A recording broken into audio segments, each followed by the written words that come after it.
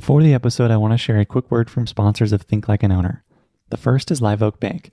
Live Oak Bank is a seasoned SBA lender focused on search funds, independent sponsors, private equity firms, and individuals looking to acquire small companies. Live Oak has closed billions of dollars in SBA financing and is actively looking to help more small company investors across the country. If you are in the process of acquiring a company or thinking about starting a search, contact Lisa Forrest or Heather Anderson directly to start a conversation, or go to liveoakbank.com/think. The second is Hood & Strong. Hood & Strong is a CPA firm with a long history of working with search funds and private equity firms on diligence, assurance, tax services, and more. Hood & Strong is highly skilled in working with search funds, providing quality of earnings and due diligence services during the search, along with assurance and tax services post-acquisition.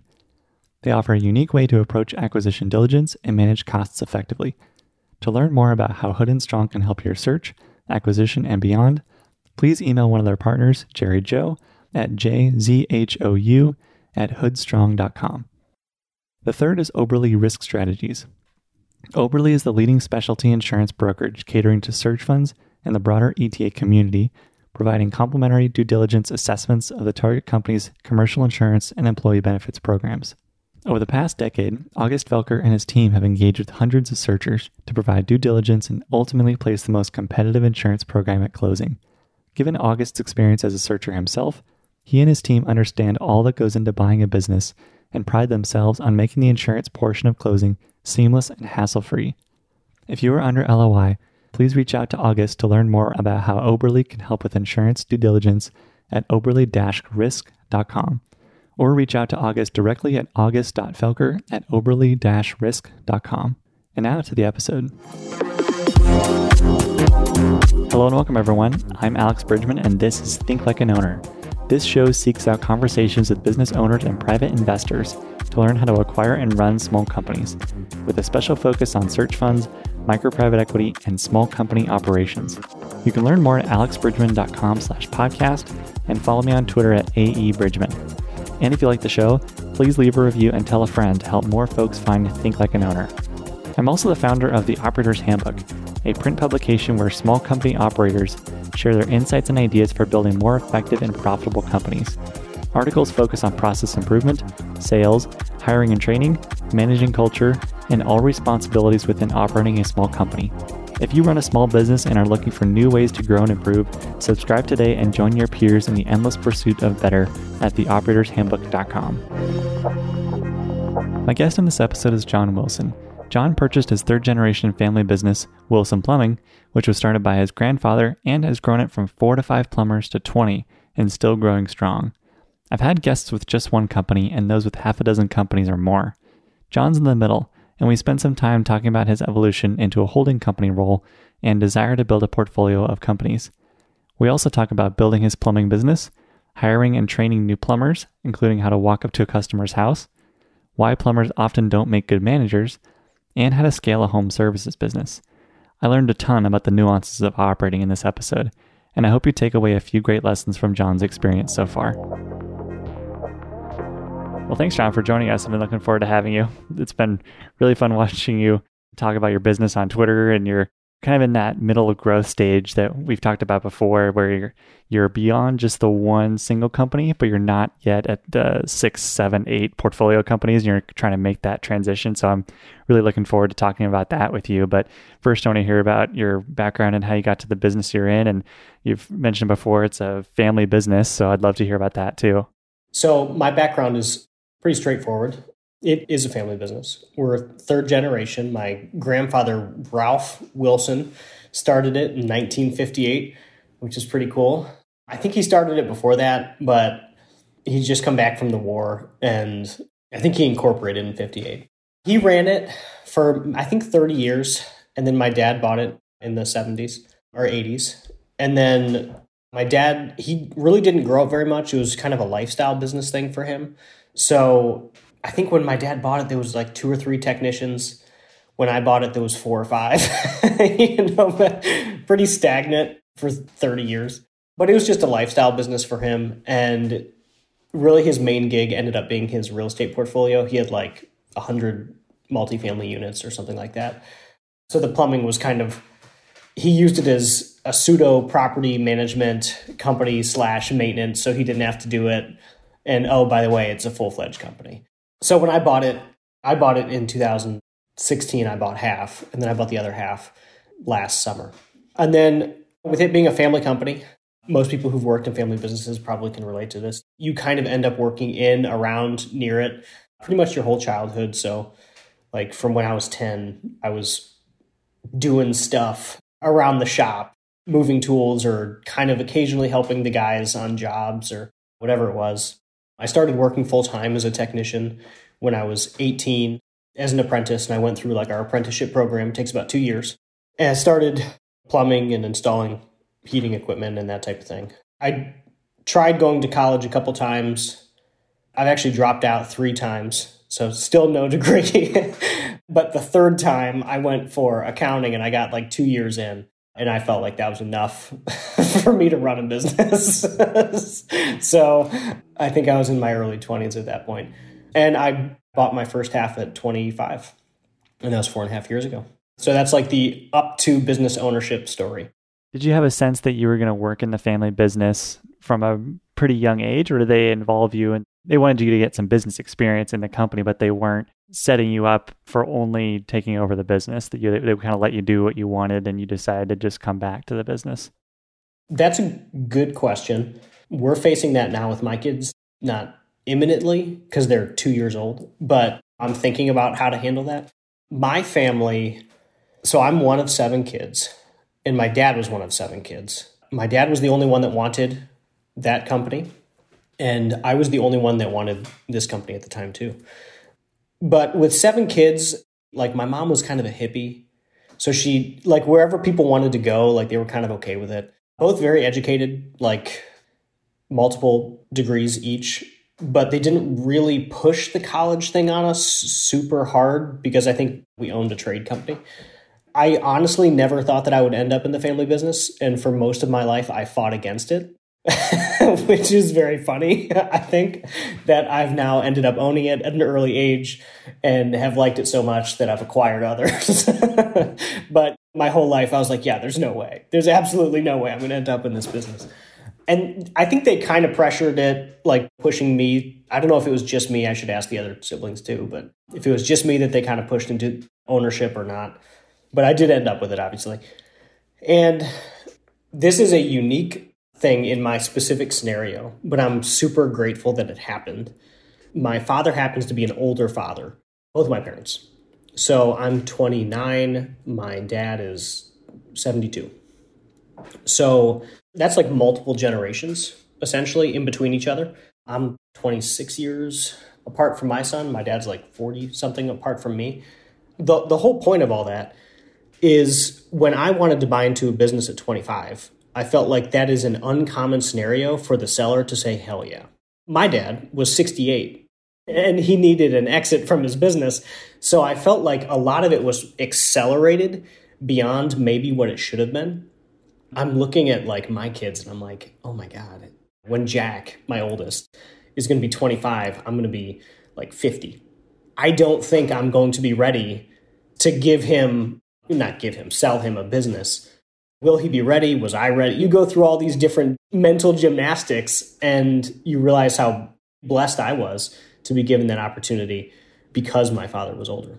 Whereas I've met a lot of guys where their dads are only 20 or 30 years apart and they're super hesitant to sell the business. The parents are still really controlling. You can't really get it away from them or get power or do what you want to do with the business. So I was very fortunate that I did not have that. Yeah, and is that because the owners or the parents are still in their mid-50s, maybe early 60s, and they're not ready to be done yet? And whereas in your case, your father was ready to be done just because of that age difference, and you're, of course, young in your career, so you have a longer runway with the business than someone with maybe a father that's closer in age? I think it's definitely age. He was almost hitting 70, and I think he just wanted to do... He didn't like most of the business. He didn't like the growth at all. He'd kept it a lifestyle business, just kind of printing off his money to do whatever for 30 years. So he didn't like dealing with all these new hires. He didn't like dealing with marketing. He didn't want to have to make all these decisions and investments, and he just didn't like it. mainly because of where he was at with his career. So it was a lot easier to negotiate the sale, roles, all that stuff when you have one person who's very clearly coming into his career and the other person who's very clearly on his exit from his career. That made things a lot easier. And I also think the size of the company, when I bought it, we had just broken $1 million for the first time ever. It was like $1.1 million, which that's probably not very intimidating to hand over. And the way we did the sale was I bought half and then I bought half. So we worked together closely for 4 years. So he wasn't really concerned that I was going to run him to the ground because he was still an active member. He moved over to sales, but he was still in the company. Yeah, I remember Brent Beshore saying something like small businesses stay small for a reason. So it sounds like part of this is hiring, but were there other elements that your father, and it sounds like your grandfather to an extent too, they didn't want to push the company towards growth for reasons beyond just the hiring element?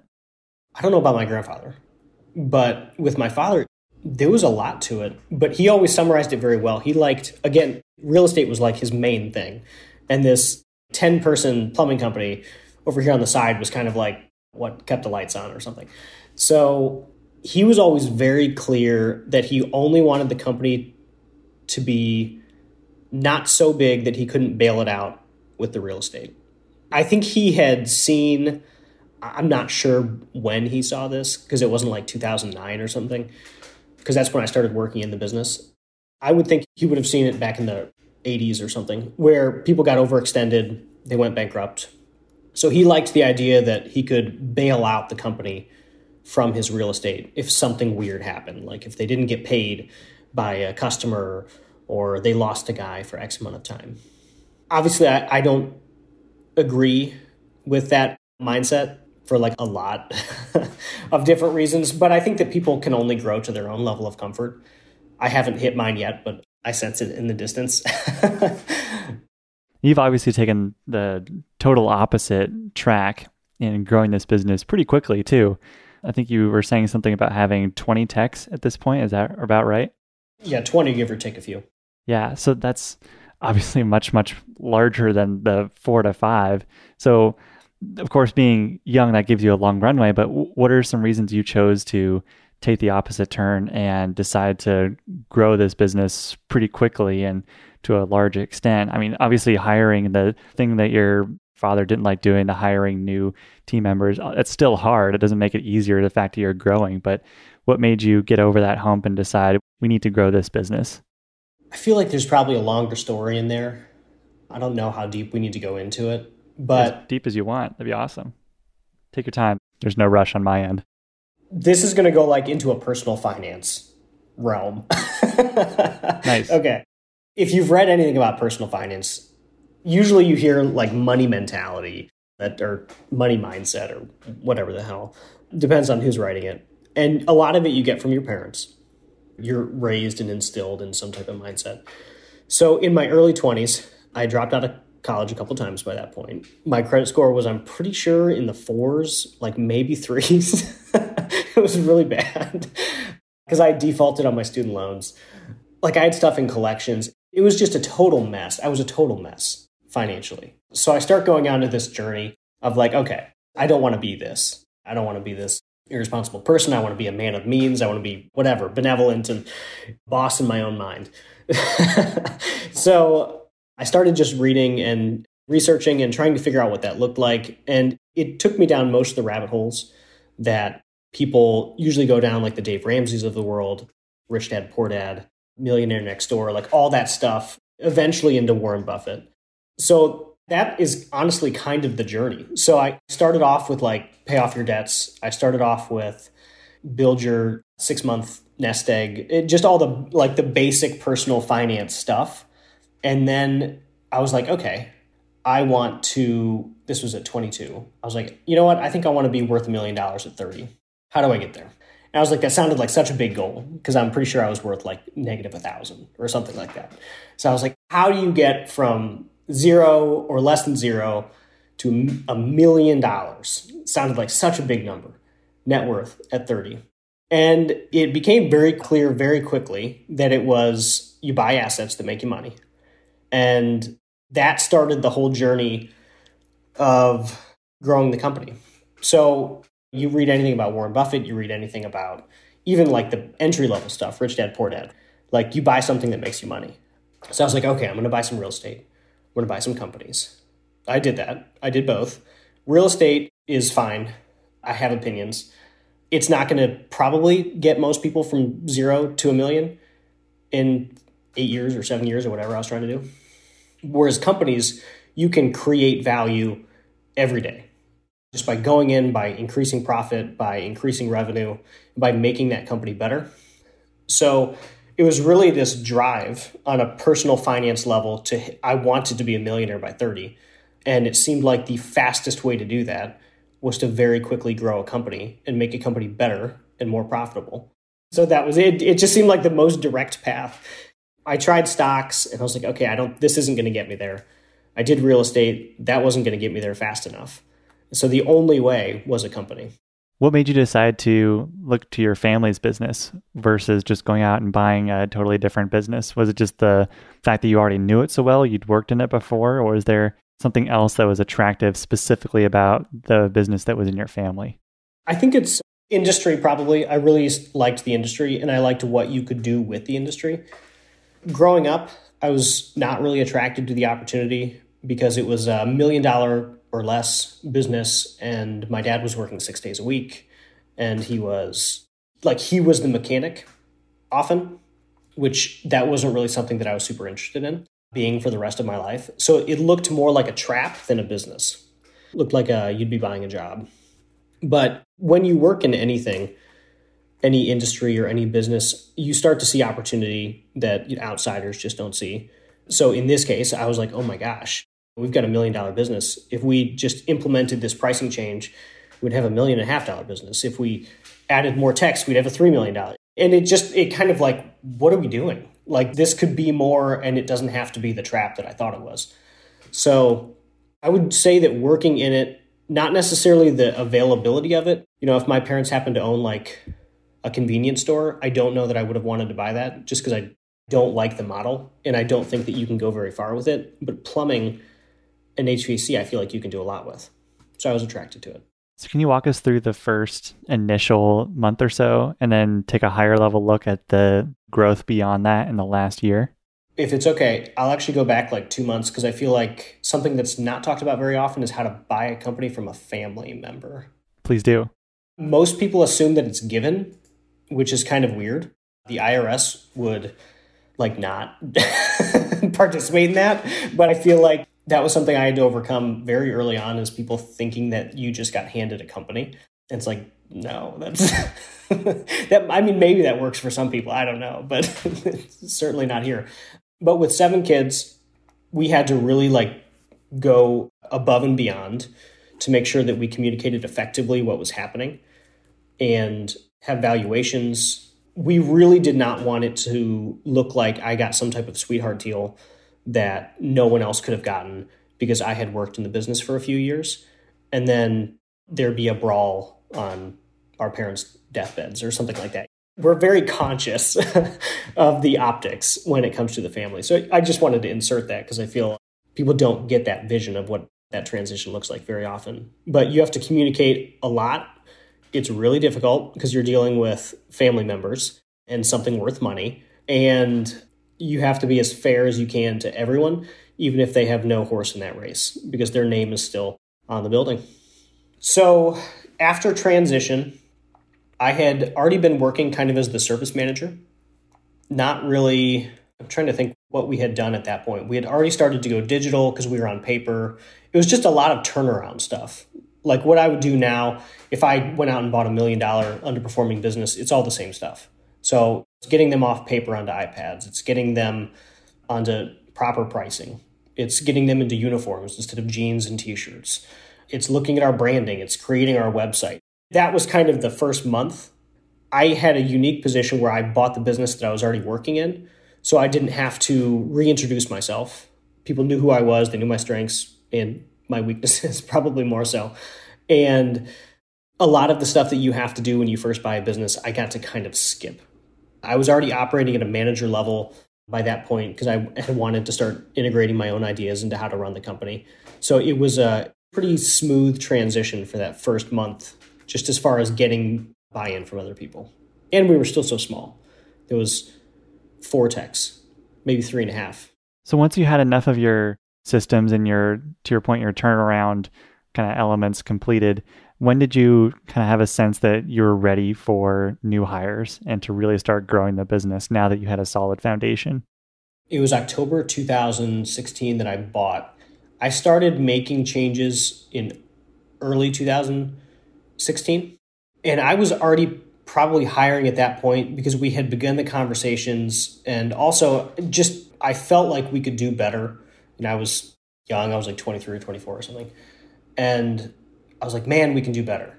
So I had started making hires as soon as we could, as soon as I was allowed at that time, to start adding guys in and kind of experimenting with what the different roles would look like. So I hired new salespeople. We tried a bunch of new techs.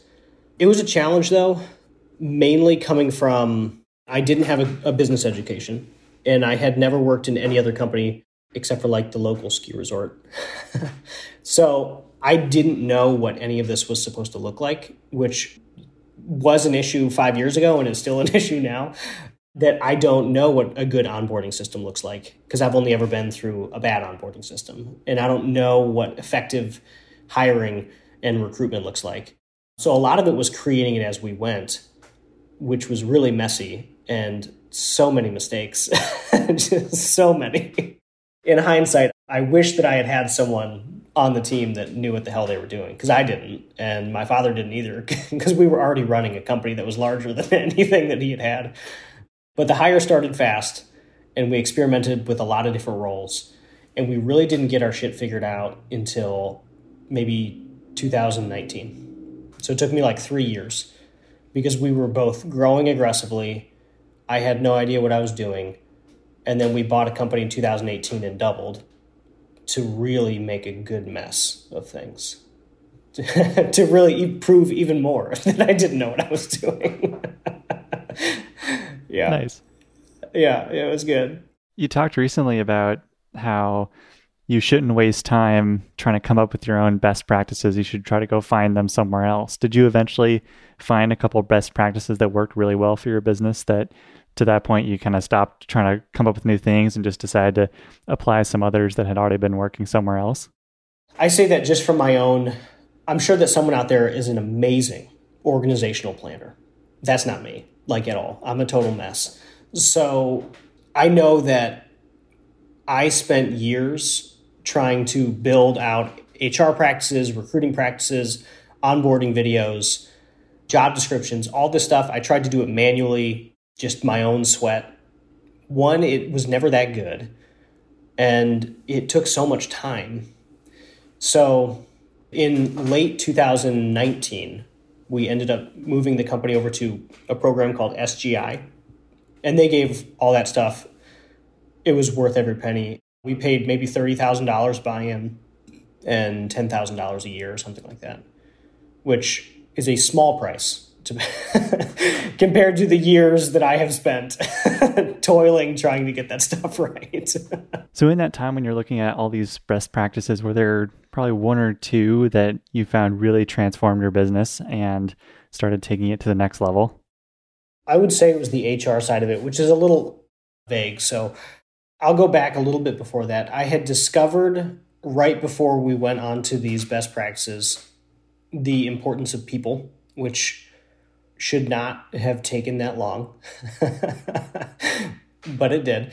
And just what people in the right seat could do. So we joined that SGI in late 2019. And also in late 2019, we replaced our then ops manager with our new ops manager. We started making just better people decisions for our business. I don't know that SGI really helped that, but I know in the last 12 months, that has been what has taken our business to the next level. Where SGI has helped is onboarding those people, giving them accountabilities, giving them better descriptions of what they're supposed to do, giving them reporting functionality, and all of that stuff we gained with SGI.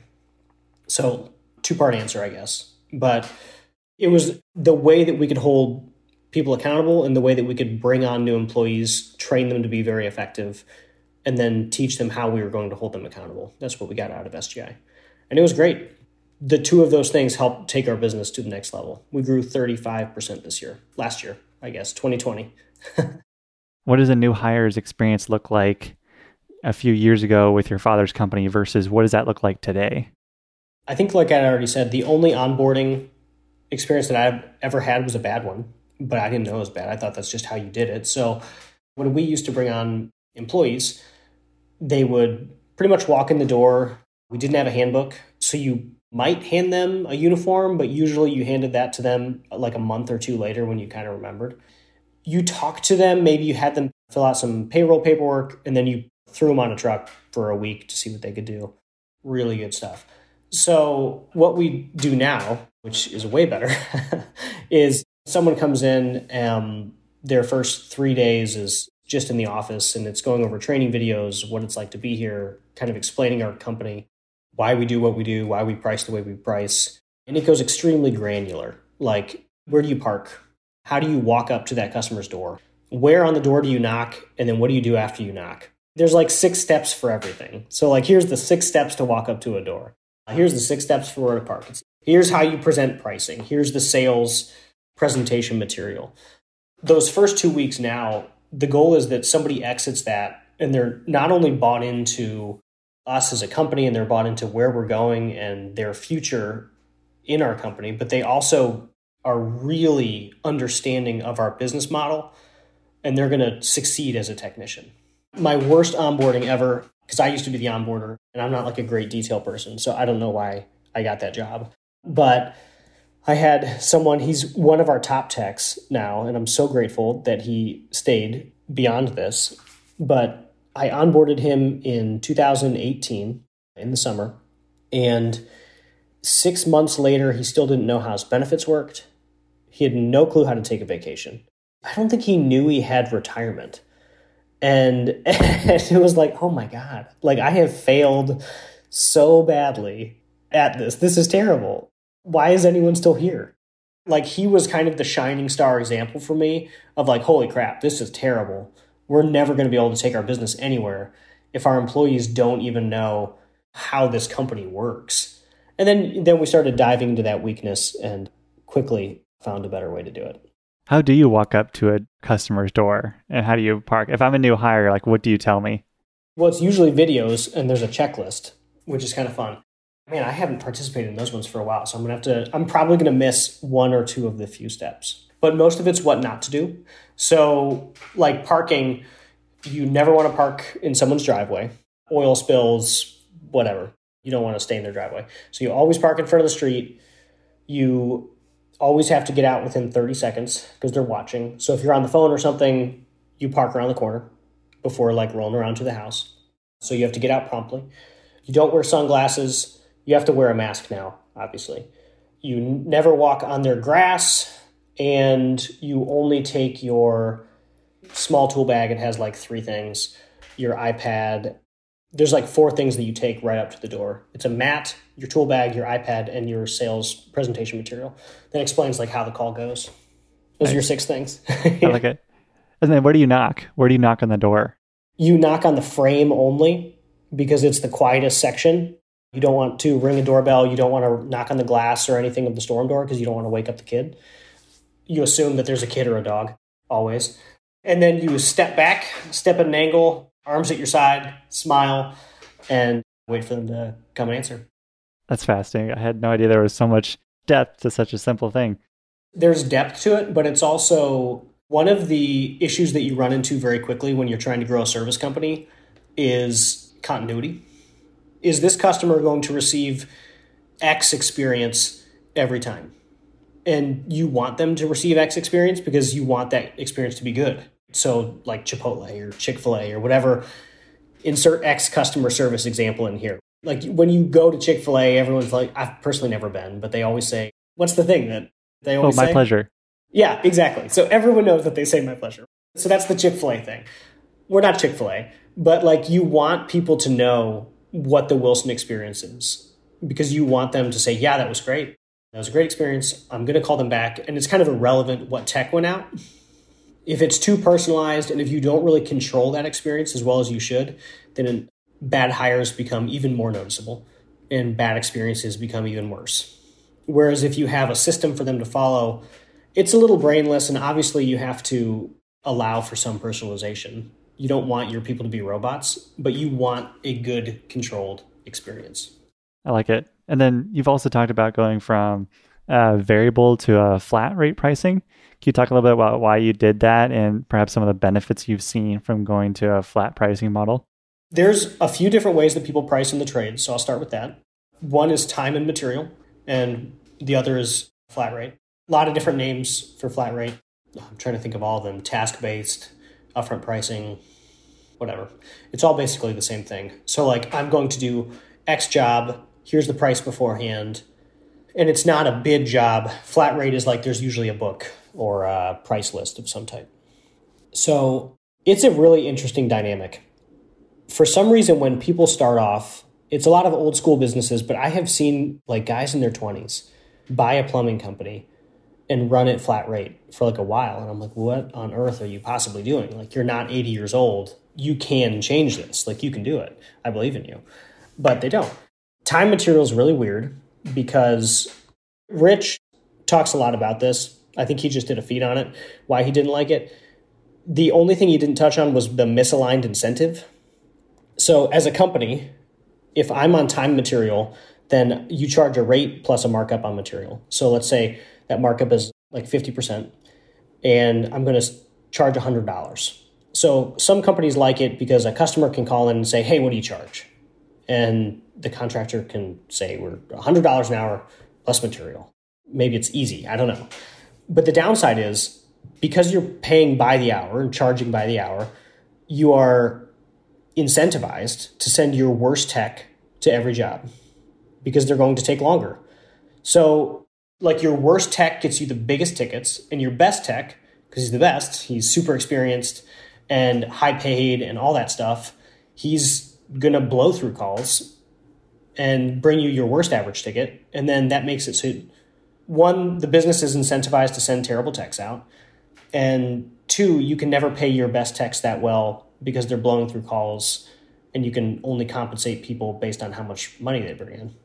Those are the big ones that I don't like about time material, that, and you can't scale or advertise or ever charge enough. So flat rate is, I don't have a book with me, but flat rate is basically a book that you pick your desired gross profit, and usually you have your top 200 to 400 repairs or replacements or whatever. So fixing a faucet or replacing a water heater, changing out valves, whatever it is. And there's a set price. And then you walk in and you can show the customer and say, hey, replacing this toilet is $600. Yay or nay? Do you want to do it or not? And I like that it changes the entire experience. It ends up being better for everyone. The reality is it is more expensive. Flat rate, that's one of the purposes, is that companies are able to charge more without it being grossly, like minutely focused on that per hour charge. But being able to charge more helps the customer as much as it does the contractor. I think I talked about this on a tweet thread. Because I charge more using a flat rate system, I'm able to hire the best techs in the industry, which are the people that you want working in your homes. I would be much more concerned about someone who's charging time material. We're able to give them a great wage. We're able to make sure that they're happy working for me, which means that they're going to be happy walking into your home, being around your kids and your spouse and your dog, which is everything that you want. You want somebody happy. They're able to be background checked, clean, non-smoking people. They didn't drink their breakfast. You're just able to do all of that because you're able to charge what you're worth and what their time is worth. It works out for the company because we're able to invest more in marketing. We're able to invest more in our people. We're able to grow, hire new people, buy safer equipment, just run a better business. And it's better for the techs because they make more money and you're able to pay them effectively, which you have to be able to do. I just talked about this in another tweet, but in plumbing right now, I don't think people understand that plumbers can make $100,000 like any day of the week. Any day of the week.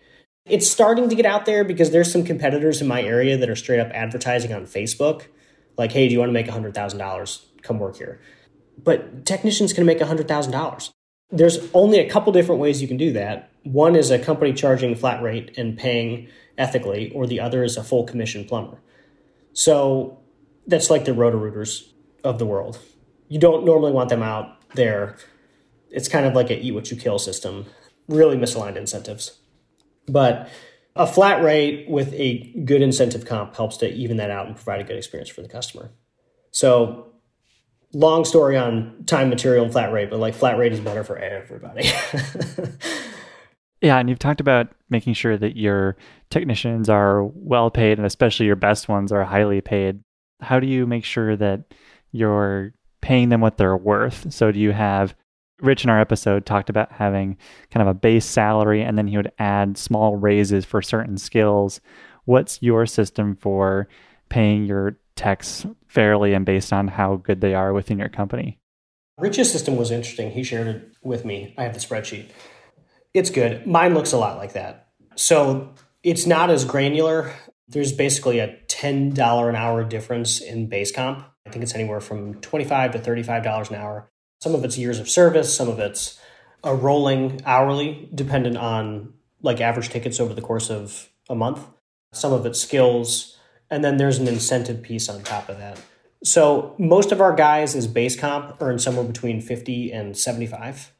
And then it's the additional incentives, which are pretty diluted because we don't want a customer to be taken advantage of. But basically, they get a piece of their own performance back that gets them the rest of the way. Gotcha. And then you also talked about technicians not being very good managers. Like that's evidently a trend of plumbing companies taking their technicians and turning them into managers and seeing that as kind of career progression for them, when it sounds like from your experience, a lot of the times they don't want to become managers. They don't want that progression. They enjoy what they do. Well, the problem is they want to become managers. It's just that they're not usually very good at it. So a whole discussion developed from this because I think it happens in every industry. But if you take someone who's your top performer, we look at top performers through like a rosy lens. We're like, man, they can do no wrong. They're a top performer. They're our whatever. They can handle anything that we throw at them. And then you throw at them a new job that they've never dealt with, and you put 8 people under them and say, hey, instead of your performance, we don't really care about your performance anymore. What we care about is the 8 people underneath you and their performance. So like go enhance that and train them and recruit and all the things that you have to do as a manager. And they usually flounder. They don't know how to do that. They're not used to managing or leading, and they're not used to helping coach people to be better, which is the purpose of a manager. Like you're out there not pushing pencils, you're helping people to become better and achieve the goals that they want to achieve in their own lives. And I have just yet to find a good technician that can really transition into that role very well. I've met a lot of terrible ones, like really bad, like really bad. And the companies that I see that do this, it's back to that small businesses stay small. They stay small. And that is, usually it's companies that only have a few managers, maybe 1 or 2. And that is such a key hire, that first service manager or that first ops manager. That's the big moment. That's the moment that the owner is saying, we're doing $1.5 million. And okay, we're becoming successful. I feel like I need a manager to help me grow this business so I can take a step back and focus on the business, not in the business. So like that's the hire that we're talking about. Like this huge game changing, let's take this thing to the next level. And what do? We look at our current staff and say, hey, you know how to turn a wrench effectively. Come and manage and grow my business for me. Like it doesn't make any sense. I just don't get it. So I've never seen it work out, and I've seen it fail probably 20 or 30 times. I've seen a lot of people do it over and over again. I was on a conference call earlier this year with somebody out in California, and this guy was about to promote his 4th or 5th ops manager in like 3 years from his technicians. And I'm like, well, what happened to the last one? He's like, that didn't work out. I was like, what about the other one? That didn't work out either. I was like, dude, stop. Maybe it's you. So yeah, strong opinion, but I've never seen it work. I just haven't. Gotcha. Yeah, I think I misunderstood your message there. So then they do want to become managers. So then do you have any sort of training program where you help them eventually become managers? Or how do you handle that desire to become a manager if a technician has that? I have a pretty frank conversation with them and tell them almost identically what I just told you. I've never seen it work, but if you want to try to make this work, I will help you. So no one's taken me up on it, but I give them the steps that I would need to see them perform, which is basically just becoming an equal to anyone that I would hire from the outside. Like if I was hiring an outside manager, I would expect some leadership experience in some capacity. Give me a team that you've led to do anything. I would expect some type of education. I always have a hard time requiring college degrees, given that I don't have one, but some level of education, because I don't want to have to teach you the basics of how business works when you're handling a $2 million division. What's a P&L? What does a balance sheet look like? Some of this is just classes, and I've even referred them to classes. And then we often put them as leads. That way they have like a few techs reporting up to them. So we have lead techs in between the service manager and like the kind of standard tech. So we put them into a lead tech position to see how they perform with like a little bit more responsibility. But I've never had anyone, I've only been doing this for 4.5 years, but the amount of people that everyone thinks they want to move up and everyone thinks that they're management material, quote, I'm doing air quotes for the listener. And everyone thinks that they've had leadership experience in the past. And so like there's no shortage of people that want that position, but there's an absolute shortage of people that will actually take the steps necessary to be worthy of it. So taking a step back and looking at this, you have Wilson Plumbing, and you're starting to, actually this week, I think, removed yourself from the day-to-day operations. So now you're at more of a holding company level. Can you talk a little bit about that transition and what got you comfortable to eventually step out of the way of more of the daily operations of the company and now assume your new role here? So I actually stepped back from probably 80% of daily operations about 1.5 years ago. I've built a leadership team back in 2018 when I acquired another company and kind of smashed them together. We had 6 managers that really ran almost all of the company. So for me, it wasn't a big transition out. And then I talked about the manager who I hired. His name is Brandon. He's probably going to listen to this. He is amazing. No one's allowed to try to hire him. He came on in late 2019, and he was kind of that missing piece of someone who was extremely accountable, able and willing to jump in and take over the company. So over the past 12 months, I've been working closely with him, not really closely with the company, but closely with him and preparing him to run daily operations. He has been running most of the company since April. So none of this is really new. None of this is a big surprise to the staff or anything like that. And everyone at this point is very aware of how often I work on my other projects, whether it's a new company, a new acquisition, or a real estate deal. So it's not going to be a surprise. As far as the transition goes for me, it's been super weird. It's weird to go from daily ops or daily crisis management to like a portfolio level view as your daily view. It's a lot of figuring out like, what am I supposed to be doing? A lot of self-doubt, probably, about whether or not this is the right decision and whether or not this is what I want to do with my life. And then a lot of what is next? What does next look like? Next is more acquisitions and more launches. We launched a company in June. That's been doing okay. I had a super weird partner issue. I don't know if we want to dive into that, but it was terrible. So terrible. You can if you want. Yeah, I mean, it's interesting. It's terrible. It's interesting. And then we did a small acquisition a few weeks ago. And then in the first half of 21, I'm trying to do a $1 million to $1.5 million acquisition in plumbing. That partner problem, it's a funny, horrible story that people should be cautious of when they're bringing on partners. Do you feel comfortable sharing it? Oh, yeah. No, I have no problem sharing it at all. Like, I'm happy to tell anyone about my myriad of mistakes. So we decided to launch a new concept. It was a restoration company over the summer. The reason it ended up happening was I had launched a concept in late 2019. And looking back, I was like, man, I made like 15 mistakes.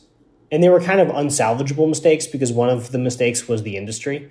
So I was like, yeah, this just isn't going to go anywhere good. So we ended up shutting it down. But I was like, okay, all of those things that I learned, I want to transition into a new business. And I wanted to get into damage remediation for a while.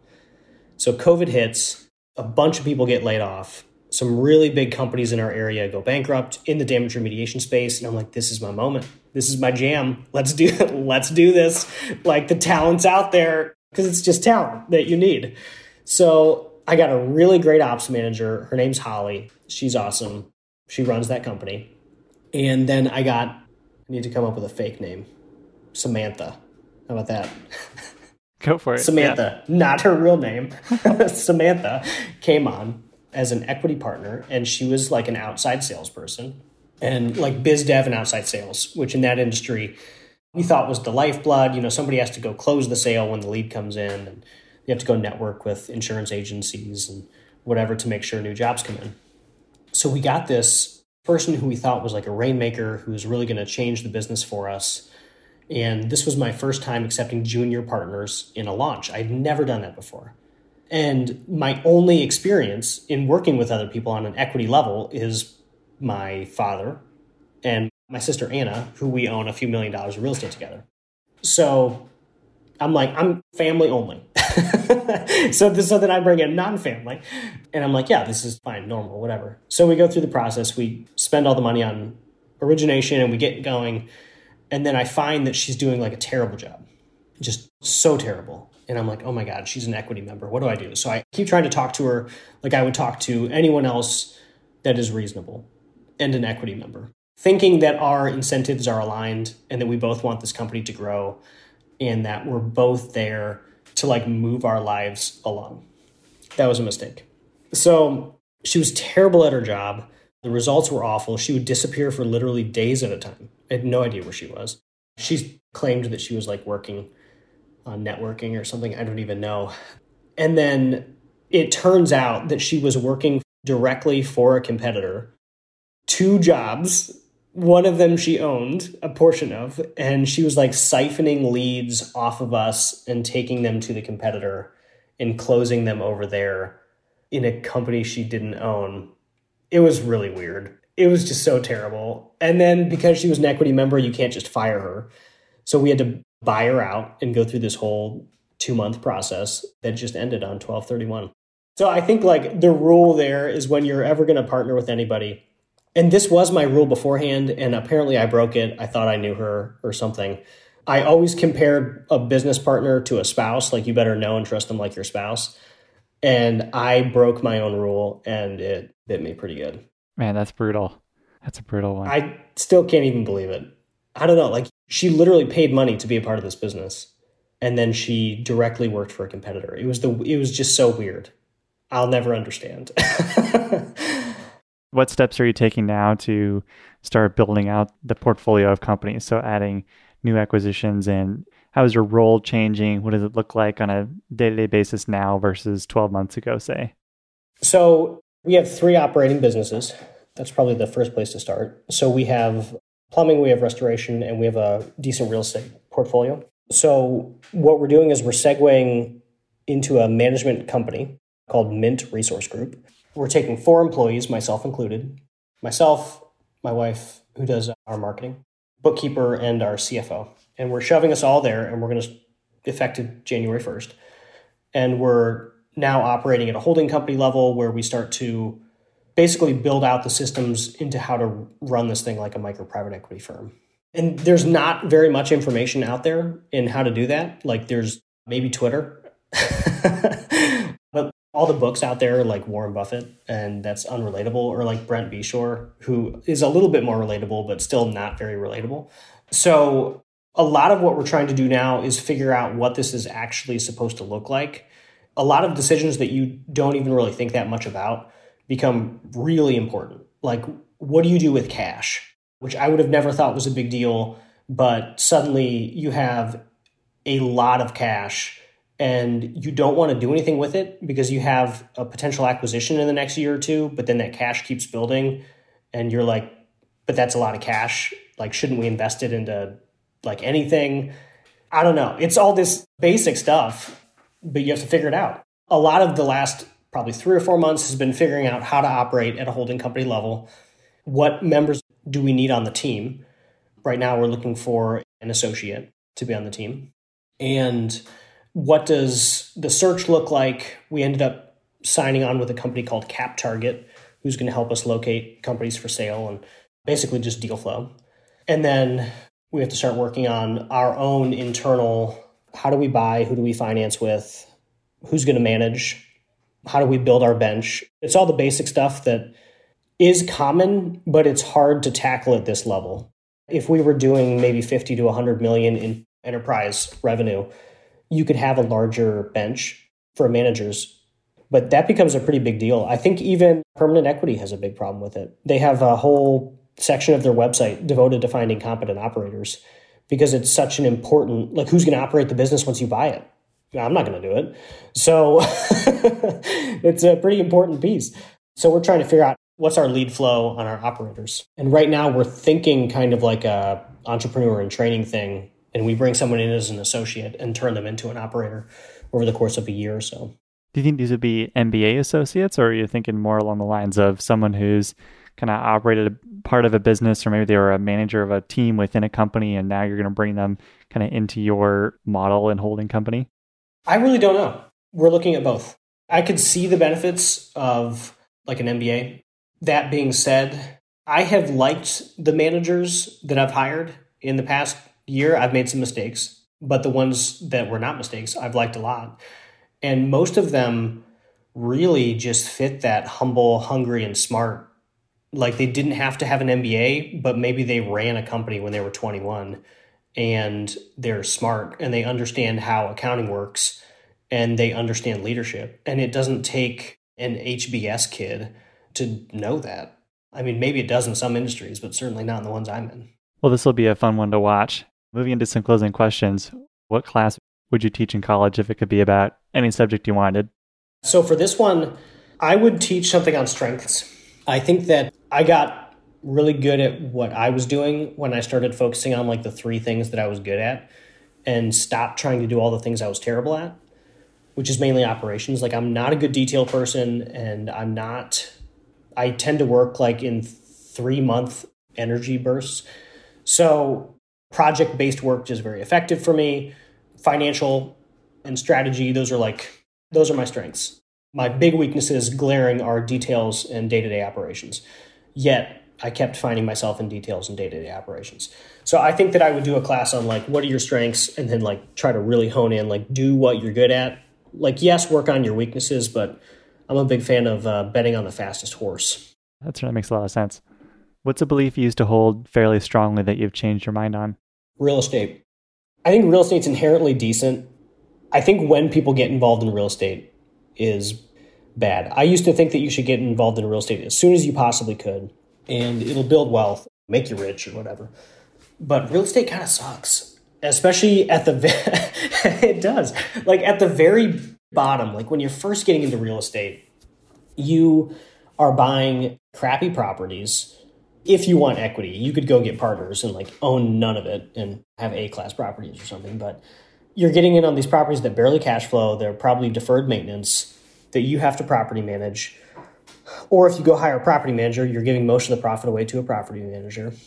It just doesn't make any sense. And I think unless you're doing something really creative and really outside of the box, real estate is just this race to the bottom where you get X amount of dollars in rent, you have expenses, and you have to really tight-fistedly hold on to any penny that you can keep. Whereas a small business, you can just go launch a small business, make a few $100,000. You can grow that thing to the moon and back if you want. And there's nothing holding you back from doing whatever you want. So I think real estate is good in a portfolio, but I think that people should wait until they've made their money, because you can be so much more effective with reinvested dollars inside a small business. Just so much more effective. Was there any experience or deal that you looked at or building that you saw maybe a friend get involved in that really switched your mind on real estate? It was owning real estate. Like, I own millions of dollars of real estate. And I'm like, what am I doing here? The money that I put into that, if I would have done that inside any company, any small business, we would be making 30 to 40% internal returns versus not making anything on our real estate. I just don't get it. I think that real estate, if you're worth $10 to $20 million and you just like need some recurring cash flow and you can go buy a 500 unit apartment complex, like all good. But if you're starting off at the bottom and you're using that as your way to make money, I would rethink it. That's a good one. What's the best business you've ever seen? Training. I have 2 examples. One I've tried to buy, and he said, no, not yet. And I hope he hears this. But I think training is a great business. So one, in plumbing, there's a thing called backflow certification. I think Rich talks about this a little bit, but you have to test a valve every year. When I went down and got my certification like 6 or 7 years ago, this guy, don't even remember his name, he runs this course once a month, 12 months a year. It takes like 3 days out of his life. And he charges you like $4,000. So he's making probably $200,000 to $300,000 doing like 3 days a month of work. And the overhead was almost nothing because he rents like a 1,000 square foot commercial thing with some desks in Columbus, Ohio. So, I mean, that was crazy. So if you're looking for like a lot of money and a lot of time, maybe like a great retirement gig, that was pretty good. Or just kind of the same thing with teaching, but online courses. I think online courses are crazy. I wish I had the detail focus to do them. Like you just go make a course apparently, and then it makes $100,000 for the next 10 years. And because you shot some videos, I think that's crazy. It's just, those are my best businesses. What do you think you would make a course on? I've thought about making a course on the stuff that I'm tweeting about because I think it's interesting. I just got into Twitter like, I think 3 weeks ago. And I think when you, despite the fact that I've proven myself to myself and to the world, I think that there's still like a little like, I didn't complete college. So I'm not sure that I have the authority to speak on even what I do for a living. It's kind of a weird thing. So Twitter was kind of my first like, okay, I've been doing this for 5 years. I've made a lot of money. I think I'm going to start telling the world about what I do and just see what happens. And the response was kind of like crazy. Like a lot of people are interested apparently. And so I was like, okay, maybe I'll do a course on that. But I always kind of wanted to do that. But there was that like, you don't want to look stupid. I'd be interested. I don't see why folks wouldn't do it. There's been courses on dumber things. So I'm sure something like this would have a lot of interest. I think I might one day. The Twitter thing has been kind of funny where the audience has developed pretty quickly. And it definitely makes you wonder what else you can do with it. I mean, I'm able to talk to you because of it, which was really cool. And I've admired your podcast for like 7 months. So thinking back to a month ago, would I have thought that I would be on this podcast? Probably not. I've always kind of kept to the shadows on what I do. So I don't know. We'll see where that whole thing takes me. Because now that there seems to be an audience for what I'm doing, I'm sure I'll get more ideas on how to monetize it. Yeah, certainly. Well, I'm glad you're on the podcast because part of the podcast's purpose is to find these operators who are kind of operating in the dark. And like if you were just an outsider wanting to learn about how they ran their business, there's nothing really available to tell you how they run their company. Often they don't write blogs, they don't write books or have podcasts. And so I wanted to find those people and get them to open up a little bit and share their story and then create this effectively a database of information around running a small company and trying to buy one as well. And so it's been really great having you on the show. I'm going to let you go here, but thanks for sharing your insights here. And I'm really excited to continue seeing them pop up on Twitter and really, really hope you keep sharing. This has been a lot of fun. Great. Thanks, Alex. I appreciate you having me on. Thank you for listening. I hope you enjoyed today's episode. If you enjoyed the show, please consider leaving us a review and telling a friend to help more folks find Think Like an Owner. I also want to thank our show's sponsors, Live Oak Bank, Hood & Strong, and Oberle for their support. For full episode transcripts and more information, please visit our website at alexbridgman.com/podcast.